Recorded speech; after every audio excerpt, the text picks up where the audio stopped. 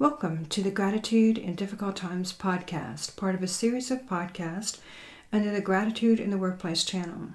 My name is Dr. Deborah Stewart, and I'm an organizational psychologist who researches the essential components of positive workplace cultures.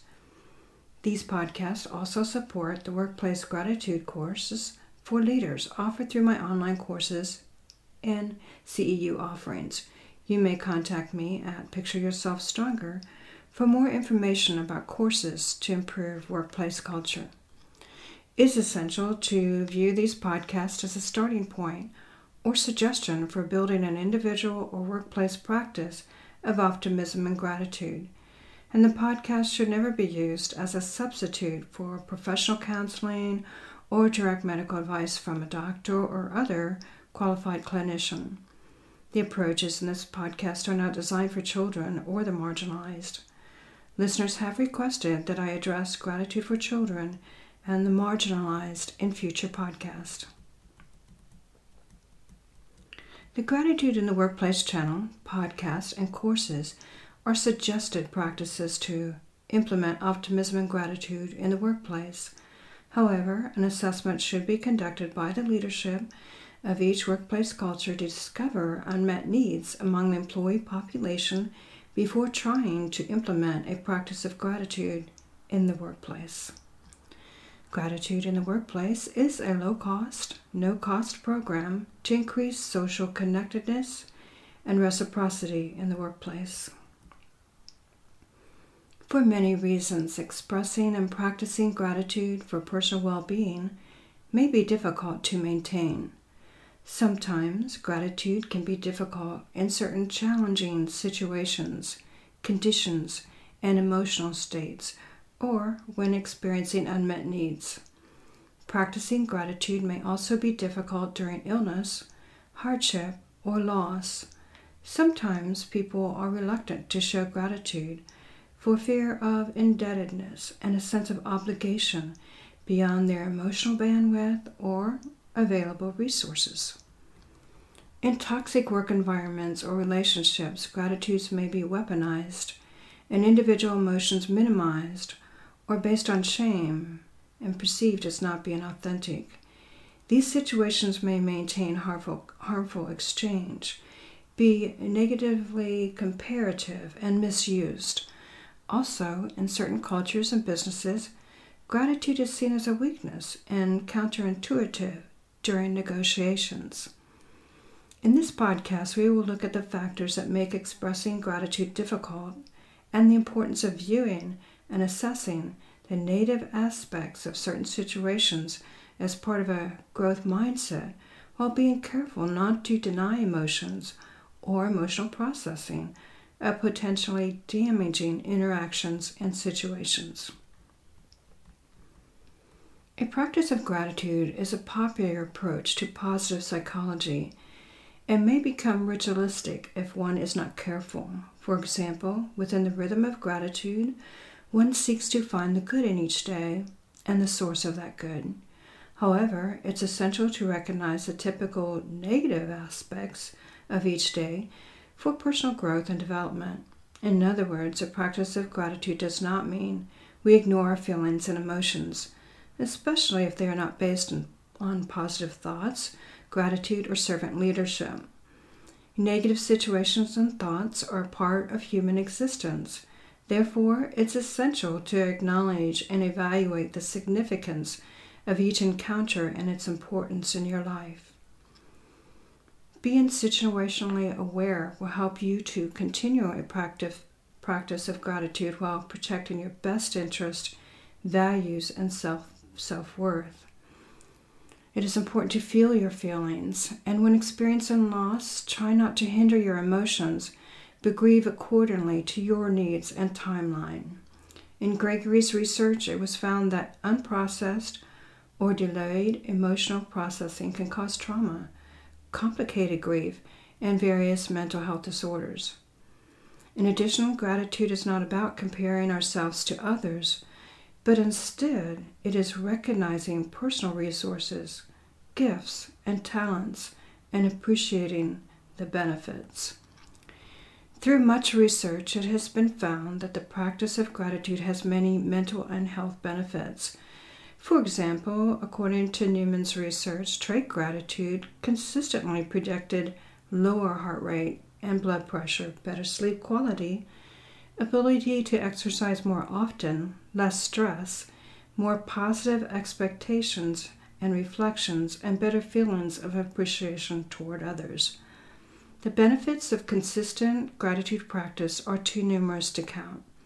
However, Dr. Rose cautions that forcing gratitude could lead to some unexpected problems.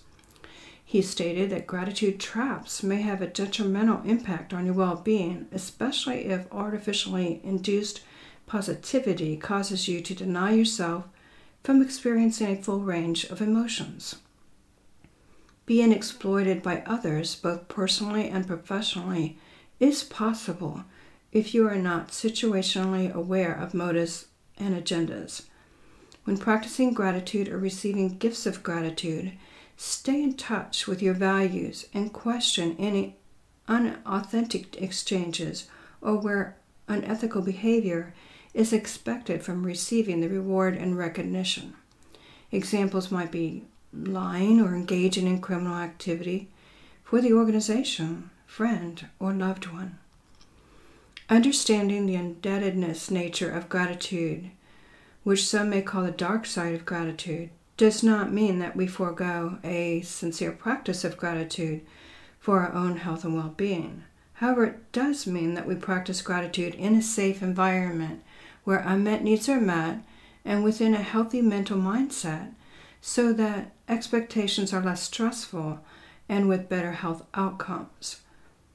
Our environment may be chaotic and stressful. However, with a situationally aware practice of gratitude, we can still enjoy moments of gratitude. Ben said that you can have both, a strong sense of gratitude along with feelings of sadness, confusion, or anxiety. The role of positive psychology in gratitude is an advancing practice to encourage pro-social behaviors in clinical settings. The fact that gratitude can be measured means that individuals can improve their gratitude practice to increase the development of the state and trait of the expression of gratitude. Research has found that positive gratitude can also increase happiness and optimism. According to the broaden and build theory, positive sentiments may change and reinforce thinking and behavior patterns, expand upon personal resources, and promote physical and psychological well-being. Having a practice of gratitude during difficult times is essential.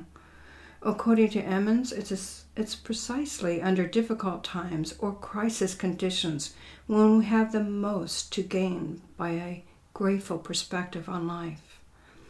Berkeley further stated that in the face of demoralization, gratitude has the power to energize. In the face of brokenness, gratitude has the power to heal.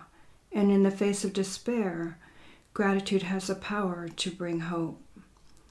The Mayo Clinic states that gratitude is your thankfulness for life's little and larger blessings. And when you practice gratitude, you become happier and more resilient. Some of the previous podcasts in the Gratitude in the Workplace channel have investigated various research that has measured and defined the success of a practice of gratitude in multiple situations and settings. Being able to see the good in the chaos or what went well in the managerial dilemma or the daily workplace issues is called a growth mindset.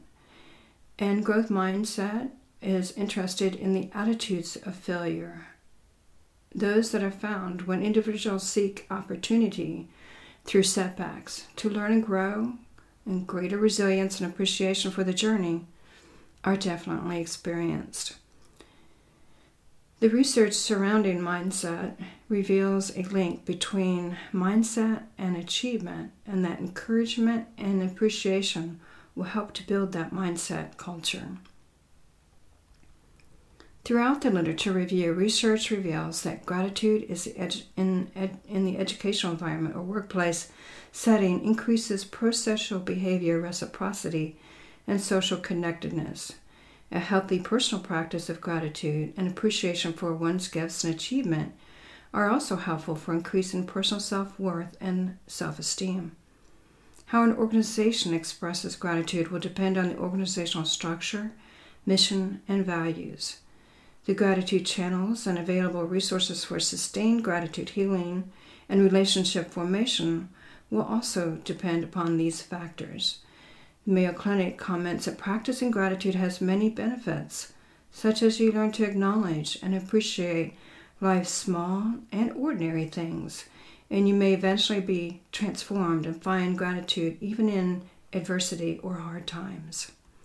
Thanks for listening to the podcast Gratitude in Difficult Times, which is part of the Gratitude in the Workplace channel. As always, feel free to contact me about your gratitude thoughts and ideas for future podcasts.